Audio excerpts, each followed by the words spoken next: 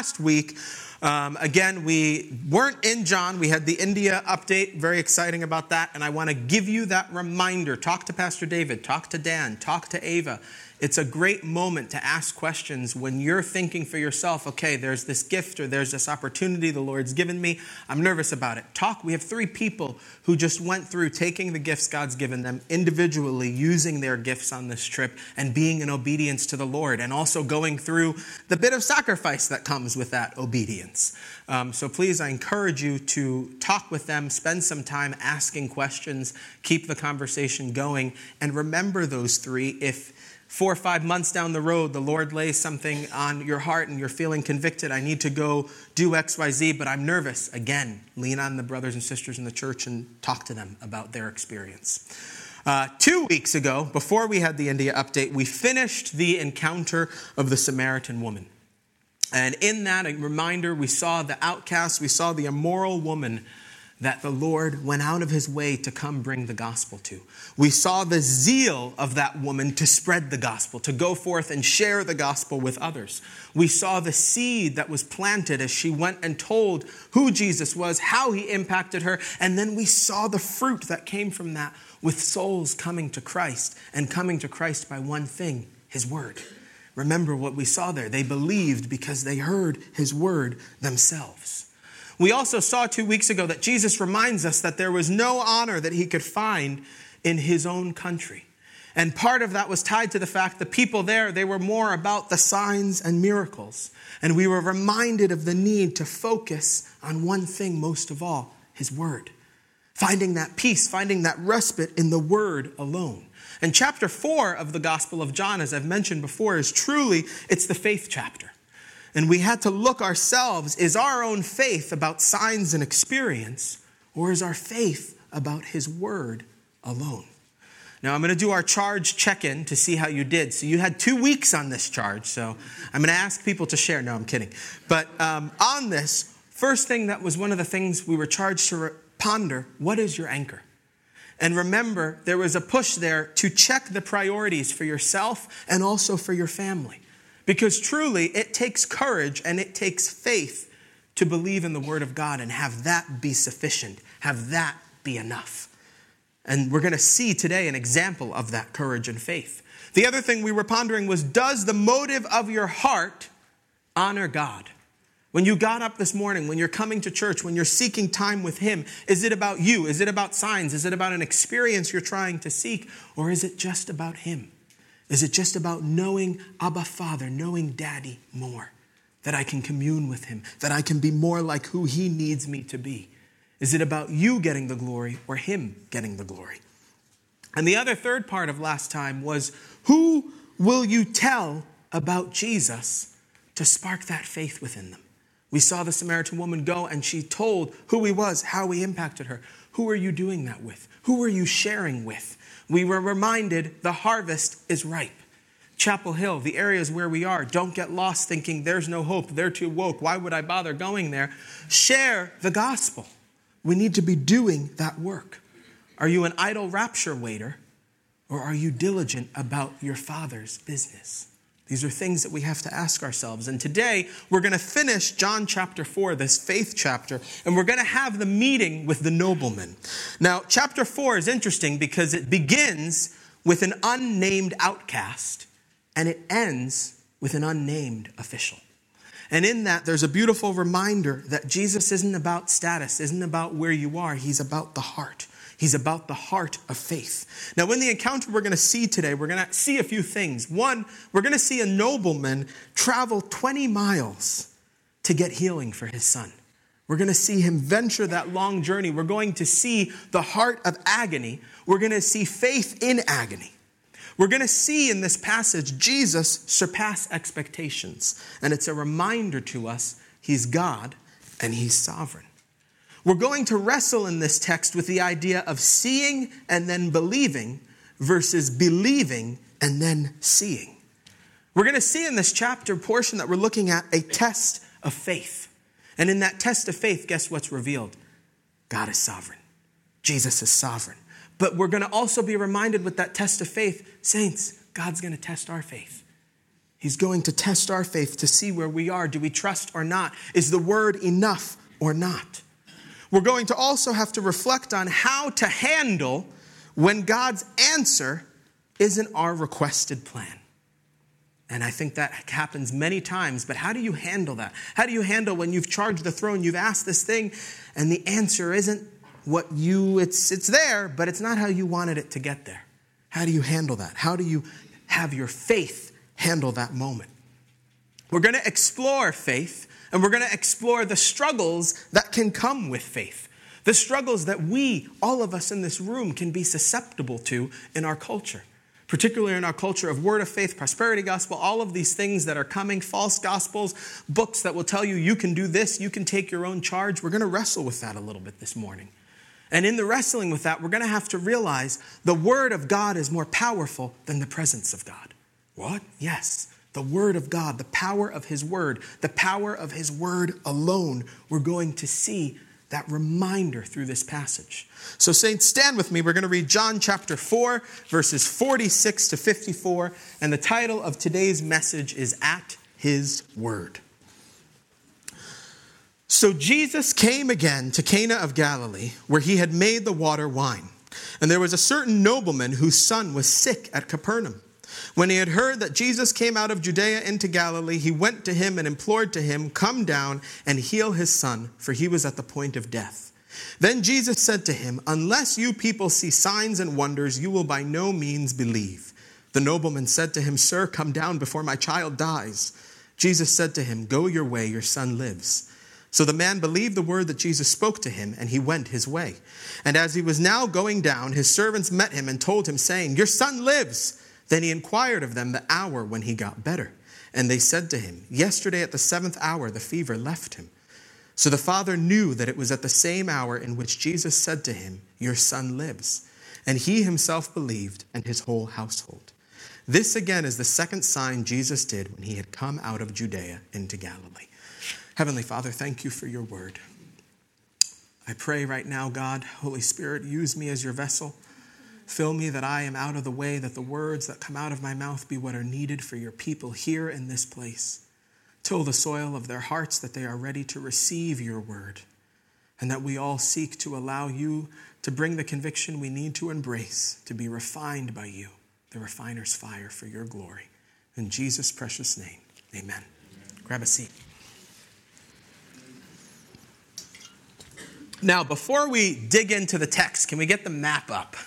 As we know, when we started the journey with the woman at the well, I had a little map dork moment, and we're going to go there again right now, so just bear with me. So if you remember, when we first started the encounter with the woman at the well, we have Jerusalem, and he's going up, and we see the blue line reminding us that's the path that Jesus took. But the path that the Jewish people would have taken is that red, crossing east of the Jordan, going through Perea to get up into Galilee. Now, what's interesting is he's heading to Galilee. We see again just reminders of Israel at this time. It's split up into three sections. You see the southern region has the capital, Jerusalem, Judea area. Then you see the central area, Samaria, which would have been avoided at all costs by the Jewish people. And then you see the northern Galilee. Now within this, there's a few surprises. First surprise that comes from these travels is that Jesus went through Samaria. We looked at that. We talked about that. Second surprise, they would have been the expectation coming from Samaria. All right, well, let's stop at Nazareth because that's his hometown. But we see that doesn't happen, and we're reminded again of that no belief that was taking place for him, no honor within his hometown. But then you could say, and we look at the text that we just read, where's the nobleman? Capernaum. Jesus is about taking care of the people that have their needs. We saw he went to Samaria. He went the way that he shouldn't have gone. So why didn't he just go to Capernaum? We could wonder, why didn't he just go there? If you think about Capernaum, that's the base that we have of him. Matthew, Mark, and Luke, when we look at those three Gospels, guess what? Capernaum's the home base. When we think about Peter, James, John, guess where they came to believe? There, Capernaum. But that's not where he goes. He goes to Cana. He returns to Cana in Galilee. And we're going to now see the second miracle that he does, the second sign that he does in Cana.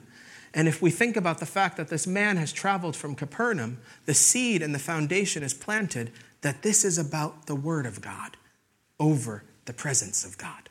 because he's not going to go, as we saw and as we just read, to the boy. This is about the word of God, not the presence. So first, 46, verse 46. So Jesus came again to Cana of Galilee, where he had made the water wine. So we're back to Cana of Galilee.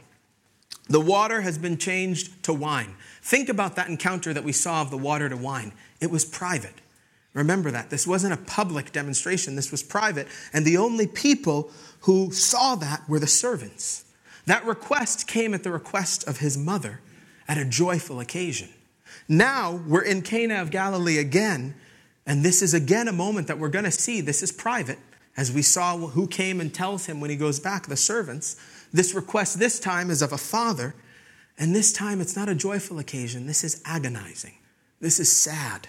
This is a sad occasion. And we see those words, Jesus came again.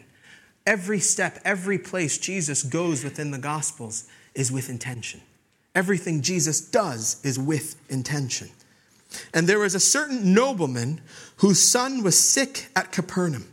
Certain nobleman. And notice there's a specific nobleman that was there. His son is sick in Capernaum. That's 20 miles away. And as we go through the text, you're going to also see, as he asks, Capernaum is referenced as down, because he would take that journey up, and then he's asking Jesus to come back down with him. Now, the certain nobleman, the Greek word there for nobleman means king. Now, if we think about Roman culture at that time, the highest office is the emperor. That's where the highest is. And when you hear king, you have to think they're basically governors. So that's the position that he held. So we're seeing this high official come to our servant King Jesus. And right away in that, we have to be reminded his coming has to be of a man whose heart is willing to have some humility. He's a high official. He's senior. He's up there. And it reminds me, James 4, verse 6. God resists the proud, but gives grace to the humble. God resists the proud, but gives grace to the humble. So we know that within this father, within this man looking, there's a humility within there. And in that passage in John 4, it's interesting because right after the proud and he gives grace to the humble, we see therefore submit to God, which is that reminder, if you're in submission to God, there's going to be humility. Pride keeps us from submission to God. So we see this man. Who is he? Who is this certain nobleman? There isn't a set, clear way that we could just say with looking at Scripture, it's definitely this individual. Some believe it might be Cusa, Herod's steward, who you can read about in Luke chapter 8, verses 1 and 3.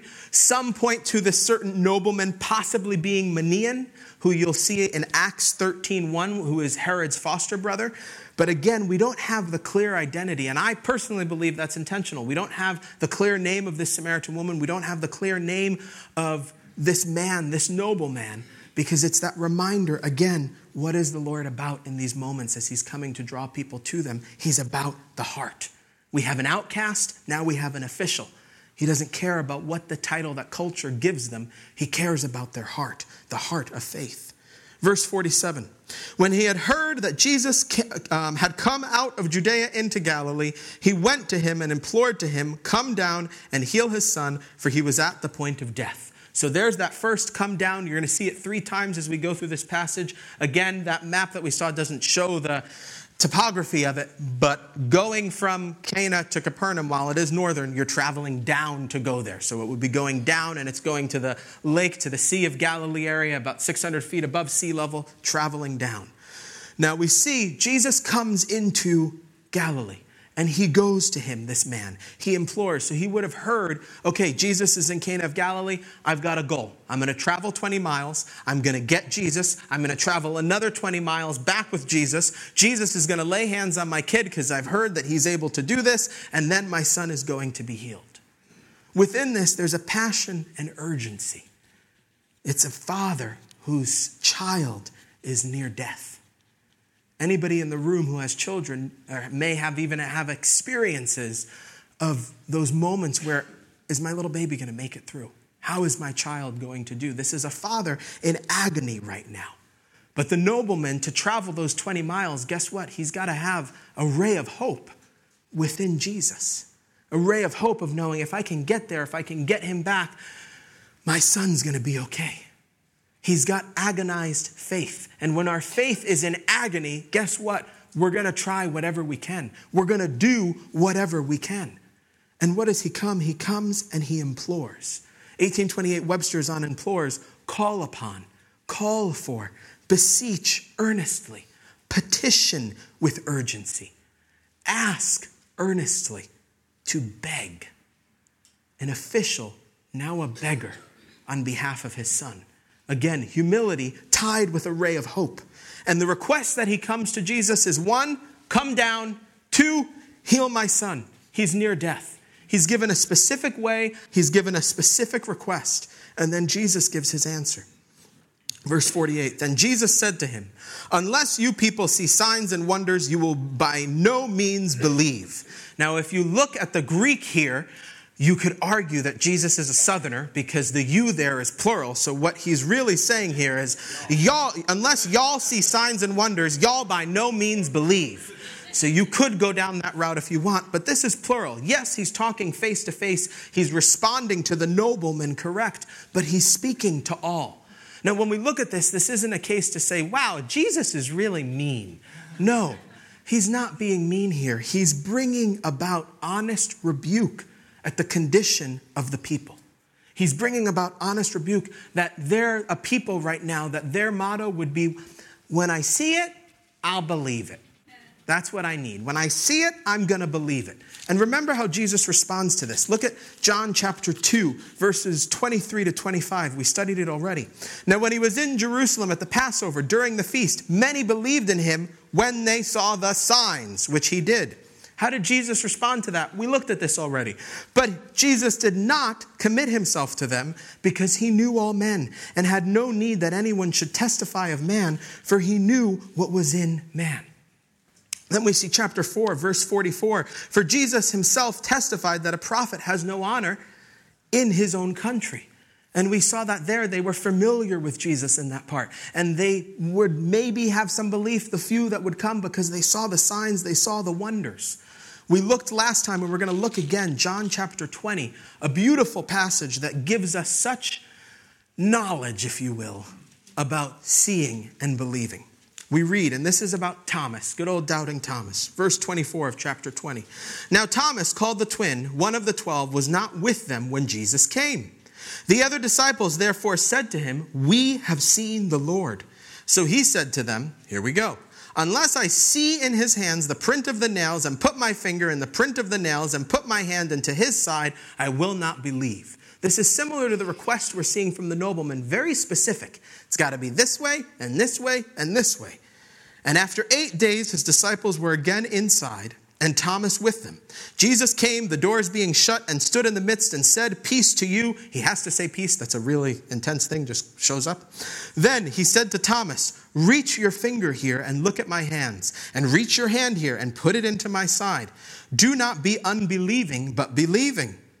Now Thomas answered and said to him, my Lord and my God. Jesus said to him, Thomas, because you have seen me, you have believed. Blessed are those who have not seen and yet believe. That have not seen and yet believe. How does the Bible define faith? Hebrews 11:1. Now faith is the substance of things hoped for, the evidence of things not seen. So when we look at this, Jesus in this passage is laying out, he's about faith. He's not about signs and wonders. Those are secondary. Do they happen? Do they take place? Sure, but that's not the focus. That's not the primary thing. Jesus is setting the stage in this moment to test the faith of the nobleman. And guess what? He will test our faith. We need to be reminded of that. It was one of those moments where you're like, okay, Holy Spirit, you are in control right now. When Paul was praying this morning and lined up so clearly about those moments of agony, those moments that are hard within our own journey, our own walk, they're going to come. Turn to James chapter 1. Man, I know we just turned there in our Bible studies. I love this verse. And we start with that bondservant. Remember, our identity is being that bondservant. But James 1 verse 2.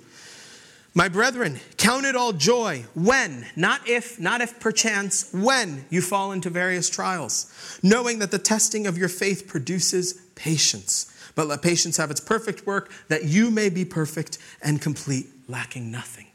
So we know that these trials are going to come. We know we have to go through them. And we have a promise in verse 12 of James 1. Blessed is the man who endures temptation, for when he has been approved, he will receive the crown of life which the Lord has promised to those who believe in him. So the trials will come. The testing of our faith will come. And he's using it to refine us. He's using it to draw us closer to him. He's using it that we have belief in the promises of his word. 1 Peter 1, verse 6. Another reminder as we look at these trials, and it'll be up there if you can't turn there as I'm moving along. But 1 Peter 1, verse 6. In this you greatly rejoice, though now for a little while, if need be, you have been grieved by various trials, that the genuineness of your faith, being much more precious than gold that perishes, though it is tested by fire, may be found to praise, honor, and glory at the revelation of Jesus Christ. Our faith tested by fire. Think about what the refiner's fire does. It burns and heats it up so that the dross is removed. That's what the trials do for us. The trials refine us. The trials is God taking us and chiseling and molding and bringing us to who he needs us to be. It can be a hard thing. It can be a not so pleasant thing. It can be something where that happens and you say, I'm shocked. How can this be going on? How could this be happening to me? And we have a reminder to not be surprised. In 1 Peter chapter 4, verse 12. Beloved, do not think it strange concerning the fiery trial which is to try you, as though some strange thing happened to you. This is in the context of suffering persecution and applicable to trials. But rejoice to the extent that you partake of Christ's sufferings, and that when his glory is revealed, you may also be glad with exceeding joy. The testing of our faith will come. It may come as this month is a month of praying for persecution. That particular verse in 1 Peter 4 slams right there in suffering for Christ's glory. It's going to come. So in this moment, he's reminding us as we look at this, we too will be refined. We too will have to go and have our faith tested. And that's what's going to happen here. And when Jesus is saying, you guys are only going to believe when you see these things happen, again, he's saying it's about the faith. It's about the heart. The testing of our heart that refines us, that purifies us. But at the same token, who would be around? All of the people wanting that miracle. The people that are there for the show. Jesus is here. This is going to be good. What's Jesus going to do this time? What miracle is he going to do? What wonder is he going to do? What sign is he going to do? Because that's what they're about. The signs, the wonders, the miracles. And then Matthew 12, Jesus gives us a good reminder about these signs and miracles. Matthew 12, verse 39. But he answered and said to them, an evil and adulterous generation seeks after a sign, and no sign will be given to it except the sign of the prophet Jonah. For as Jonah was 3 days and 3 nights in the belly of the great fish, so will the Son of Man be 3 days and 3 nights in the heart of the earth.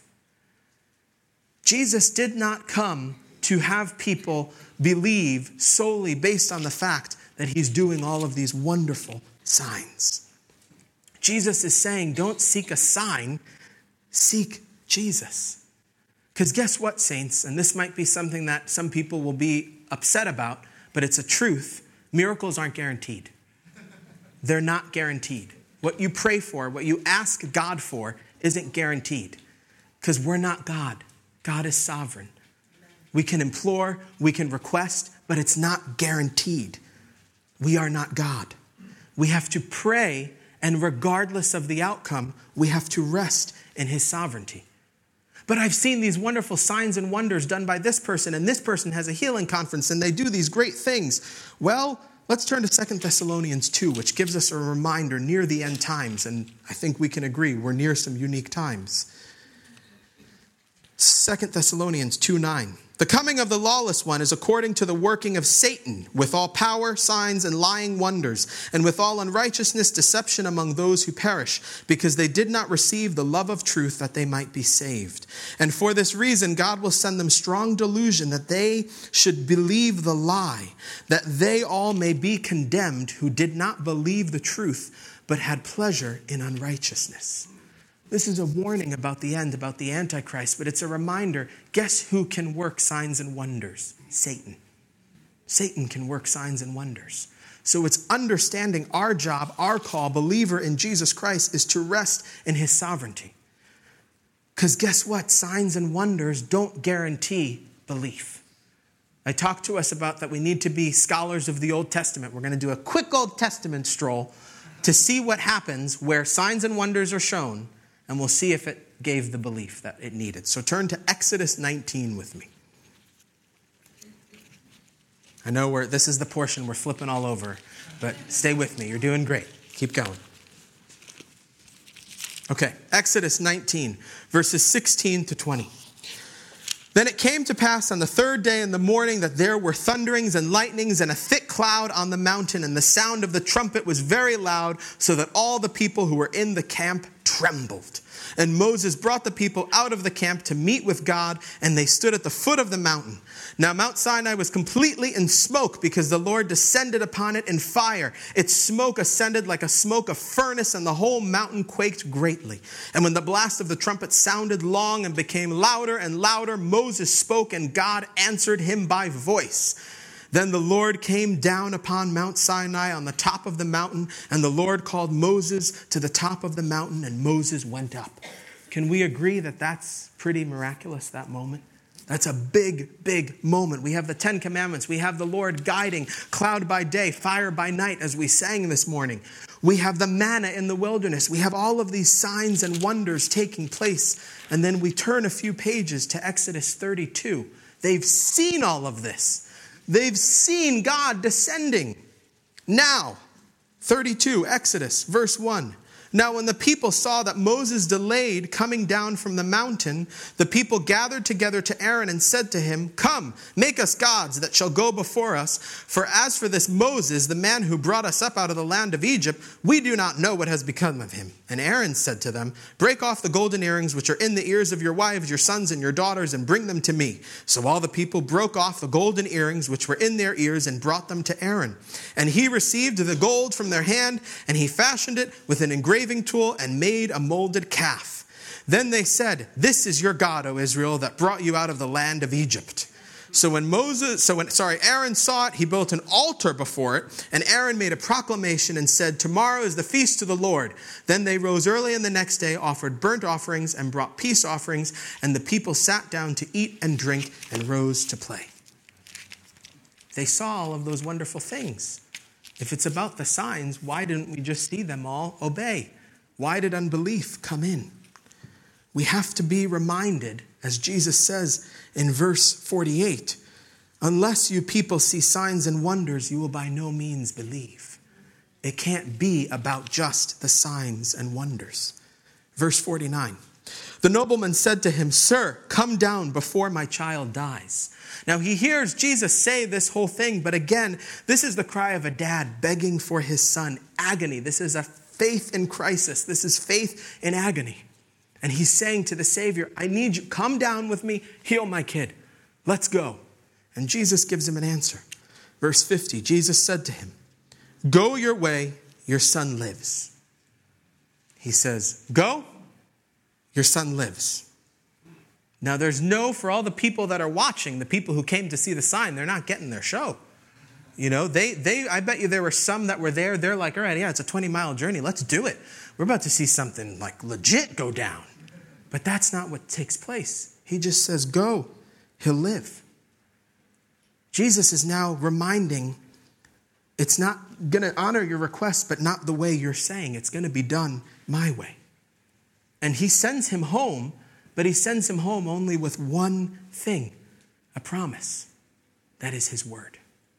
He sends him home only with his word. So in the agony of faith that we can be in, somebody here could be sitting and having a really hard moment. "I can't trust God. I can't trust God right now. This is so hard." Do you receive the promises of his word and believe them? Or are you wrestling and rejecting the promises unto disbelief? It's a choice that we all have. How do you respond to the agonized moments in your faith? When your faith is being tested, how do you respond? Are you able to take God at his word and word alone? Are you able to have that eternal perspective or not? When that testing of faith comes and you're praying a certain way and it shifts the way the answer is, are you able to handle God's shift to your request or plan. It's interesting when we think about your request, your plan, when God is sovereign. But when those shifts come, which they inevitably will, how are you able to handle them? Because our world is all about see it, then believe it. That's what we have with the world of science. Let's prove everything. Let's make sure it's there. Guess what? God's kingdom doesn't go by the world's standards. God's kingdom says believe, and then you'll see it. But you need to believe. It's about the belief first. It's about resting in the word of God alone first. Now, how does the man respond? Second part of verse 50. So the man believed the word that Jesus spoke to him, and he went his way. We're going to see belief mentioned of this man 2 times in this passage, and this is the first time he believes God at his word. He believes Jesus at his word. And then what does the man do? He goes. This is a reminder, distance is no hindrance for the power of God. And the word, God's word, is more important and more powerful in this moment than God's presence going and physically touching the child. It's the power of God's word. Then we go on.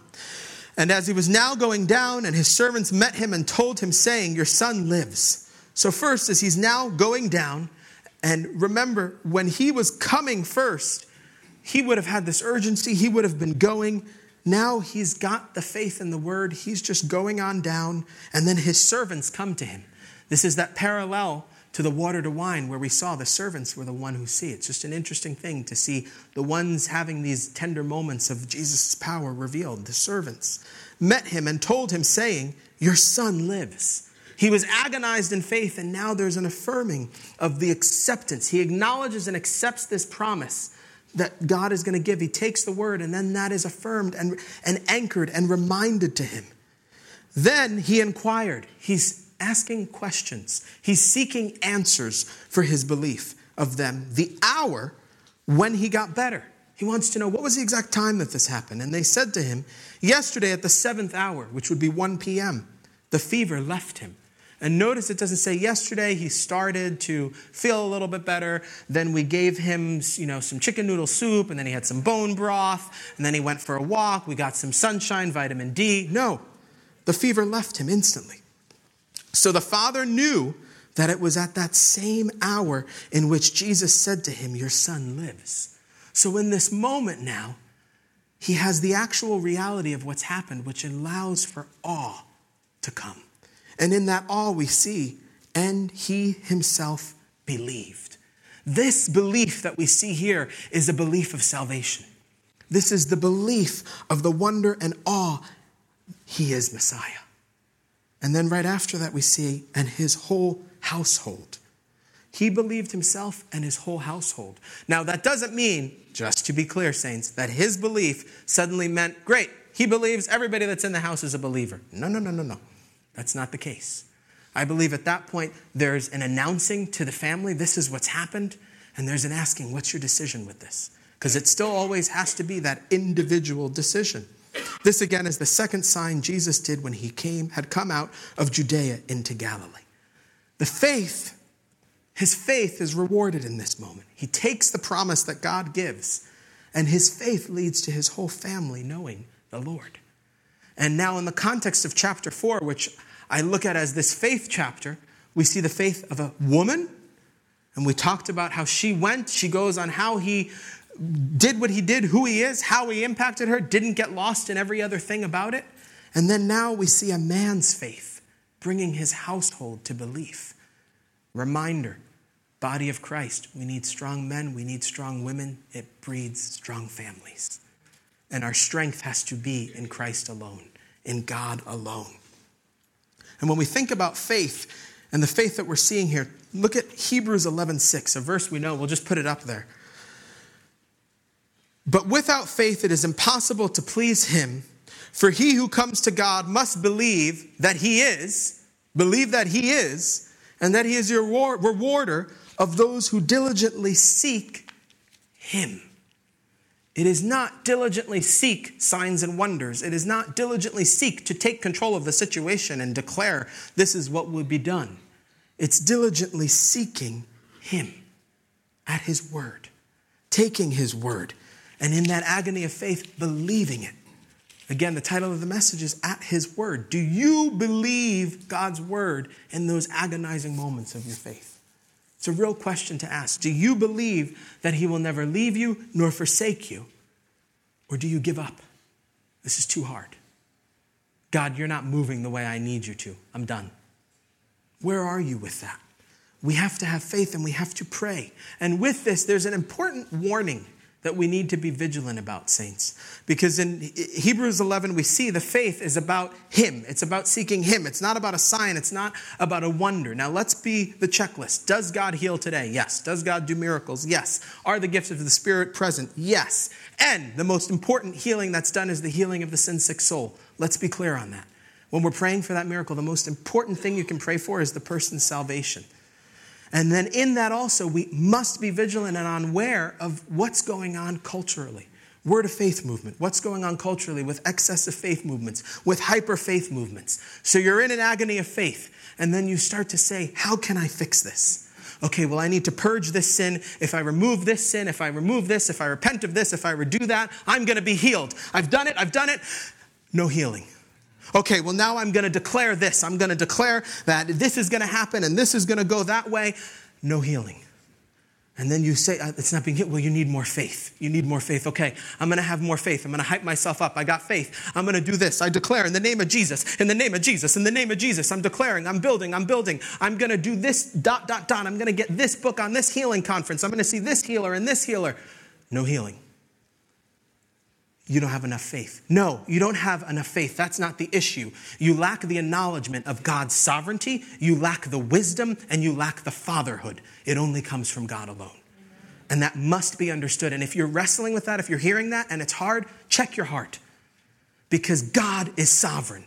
We don't get to declare something and demand that it's going to be done. Because then in the instant you're letting those words come out, guess what you've said? God, you're not sovereign. I'm God. I'm in control. I have the roadmap how to do this. That's not how it goes. God is sovereign. God is in control. And if you're on that, it's a lacking of wisdom. Wisdom. God's word. It's a lacking of resting in his tender sovereignty. When I think of healing, the name that always comes to my mind is Johnny Erickson Tada. Do you not think that individual, that she would not want to be healed? Is there some horrible sin in her life that has made it that she is not able to have this healing, and if she purges this sin, she'll have it? No, God is sovereign. And he's given her the strength and the power to endure and go through that. When he tests our faith, we have to rest in his sovereignty. And in that sovereignty, remember Romans 8:28. And we know that all things work together for good to those who love God, to those who are called according to his purpose. Real faith is resting on that promise. Real faith is taking God at his word. And the word is enough. The word alone is enough. Calvary Chapel, Chapel Hill, we need to be a church where the word of God and the promises found in this word are enough. Now, I'm not going to say that you could not pray for healing and a miracle to happen in someone's life, and God in his sovereignty, it can happen. But just because it happens for Johnny and it doesn't happen for Susie doesn't mean Susie doesn't have enough faith. It just means we're seeing God's sovereignty lived out and unveiled. And if we remember the eternal perspective, that thing that you're so hyper-focused on controlling and managing because you want to feel like you did something and you really pride, want to be God, knock it off, rest in his sovereignty, and remember the eternal power. Remember eternity. This life is temporary, folks. We have eternity with King Jesus. That's what it's about. Everything that we go through here, he's refining us for our eternal purpose. So in this passage, we saw the water to wine, the creation, and a joyful moment and a new sacrifice. We see the temple cleansing that we went through in this passage already with the new temple of God. And here we see the power of God's word. We see the power and authority of his word. Jesus gave the command to the nobleman obeyed. Then his heart was won for the Lord, his household's won. And what's the anchor? Trusting and having faith in the word of God. Trusting and having faith in what he said. Jesus wants us to take the promises of his word alone. Jesus wants us believing in him first and foremost. Signs, secondary. Signs may not even come. It might not come for you. What you're agonizing in right now, it may not come. God may be saying, do you not remember what I said to Paul? My grace is sufficient. In your weakness I am made strong. Humble thyself. Anchor in that. Go in that. Because at the end of the day, when we make our relationship with Jesus about experience, at the end of that experience, there's lots of churches right now where people are having a real experience. They're running around the room. They're feeling great. They're having a great high. And it's going to be about 4 o'clock today. The depression's going to kick back in. The sadness is going to kick back in. The anxiety is going to kick back in. Everything's changed because it's temporal. It's the flesh. It's not resting in his sovereignty. Not to say you can't leave church and feel great. That's true. But check underneath the layers of it. Is that greatness from experience, or is that greatness from the promises of his word? His love letter. I consider this is his love letter to us. Filled with promises. Filled with testimonies. Hebrew chapter 11, Hall of Faith. Go through it. And they rested in sovereignty. Some die at the hands of what it means to have faith in God. And they rest in that. I've shared this with the men, and I just remind of late, I keep praying about the text that Pastor David had given me at my ordination. And I took that very seriously. But one of the parts of that text is 2 Timothy 4. It was 1 through 5. But verse 3, for the time will come when they will not endure sound doctrine, but according to their own desires, because they have itching ears, they will heap up for themselves teachers, and they will turn their ears away from the truth and be turned aside to fables. But you be watchful in all things, endure afflictions, do the work of an evangelist, fulfill your ministry. And then I look at where we are, and we're studying the book of John, and resounding over and over again for me is his word. They need to anchor in my word. They need to anchor in my word. The word, sufficiency of the word. Is the word of God enough for you? Jesus is going to test our faith. You could be in a test of your faith. You could be in agonized faith right now. Are you able to just take his word? Do you open the word of God? Do you fill on his character? Do you fill on his faithfulness? Do you fill on his goodness, on his mercy, on his grace, on his love, on his long-sufferingness, on his tenderness? Do you fill on those things? That you continue, that you endure. From this one man, we see an agony of faith that goes to an acknowledgement and an acceptance of a promise that then is applied as he walks out in that promise, affirmed through the servants coming and telling him, actualized by realizing the time is the same time the word of God went forth, and an awe and awareness that leads to belief and commitment and an announcement to his home and an asking for their decision and an awesome testimony. If we allow God to be sovereign, the agony can be turned to awesomeness. And you could look at this text and say, yeah, but the son was healed, so then it is about the healing. Context, friends. Take Scripture in context. The context of everything we're looking at in John 4 is about taking God at his word. It's about the word being enough. It's not about the miracle. It's about the heart of faith. How are you doing in the agony of your own faith? You could have something personal going on right now. You could think about our culture, our world right now. Where is God? What's going on? We look at everything that's going on in Israel. We look at the anti-Semitism rising in our country and all around the world. Are you resting in the promises of God? Are you resting in biblical prophecy, knowing that this is all to play out the way that it is? We can look at Psalm 83 and see how this is going and the desire to annihilate his people. And we know that other things will come. We know the rapture's coming. But before that time, guess what? It's going to get worse. But is the word of God enough? Or do you need an experience? Do you need to control it? Do you need to have it the way you want it? Or can you rest in his sovereignty? So the charge for this week, 1, do you take Jesus at his word? 2, do you trust Jesus at his word? 3, do you taste and see that the Lord is good through his word? Do you take? Do you trust? Do you taste?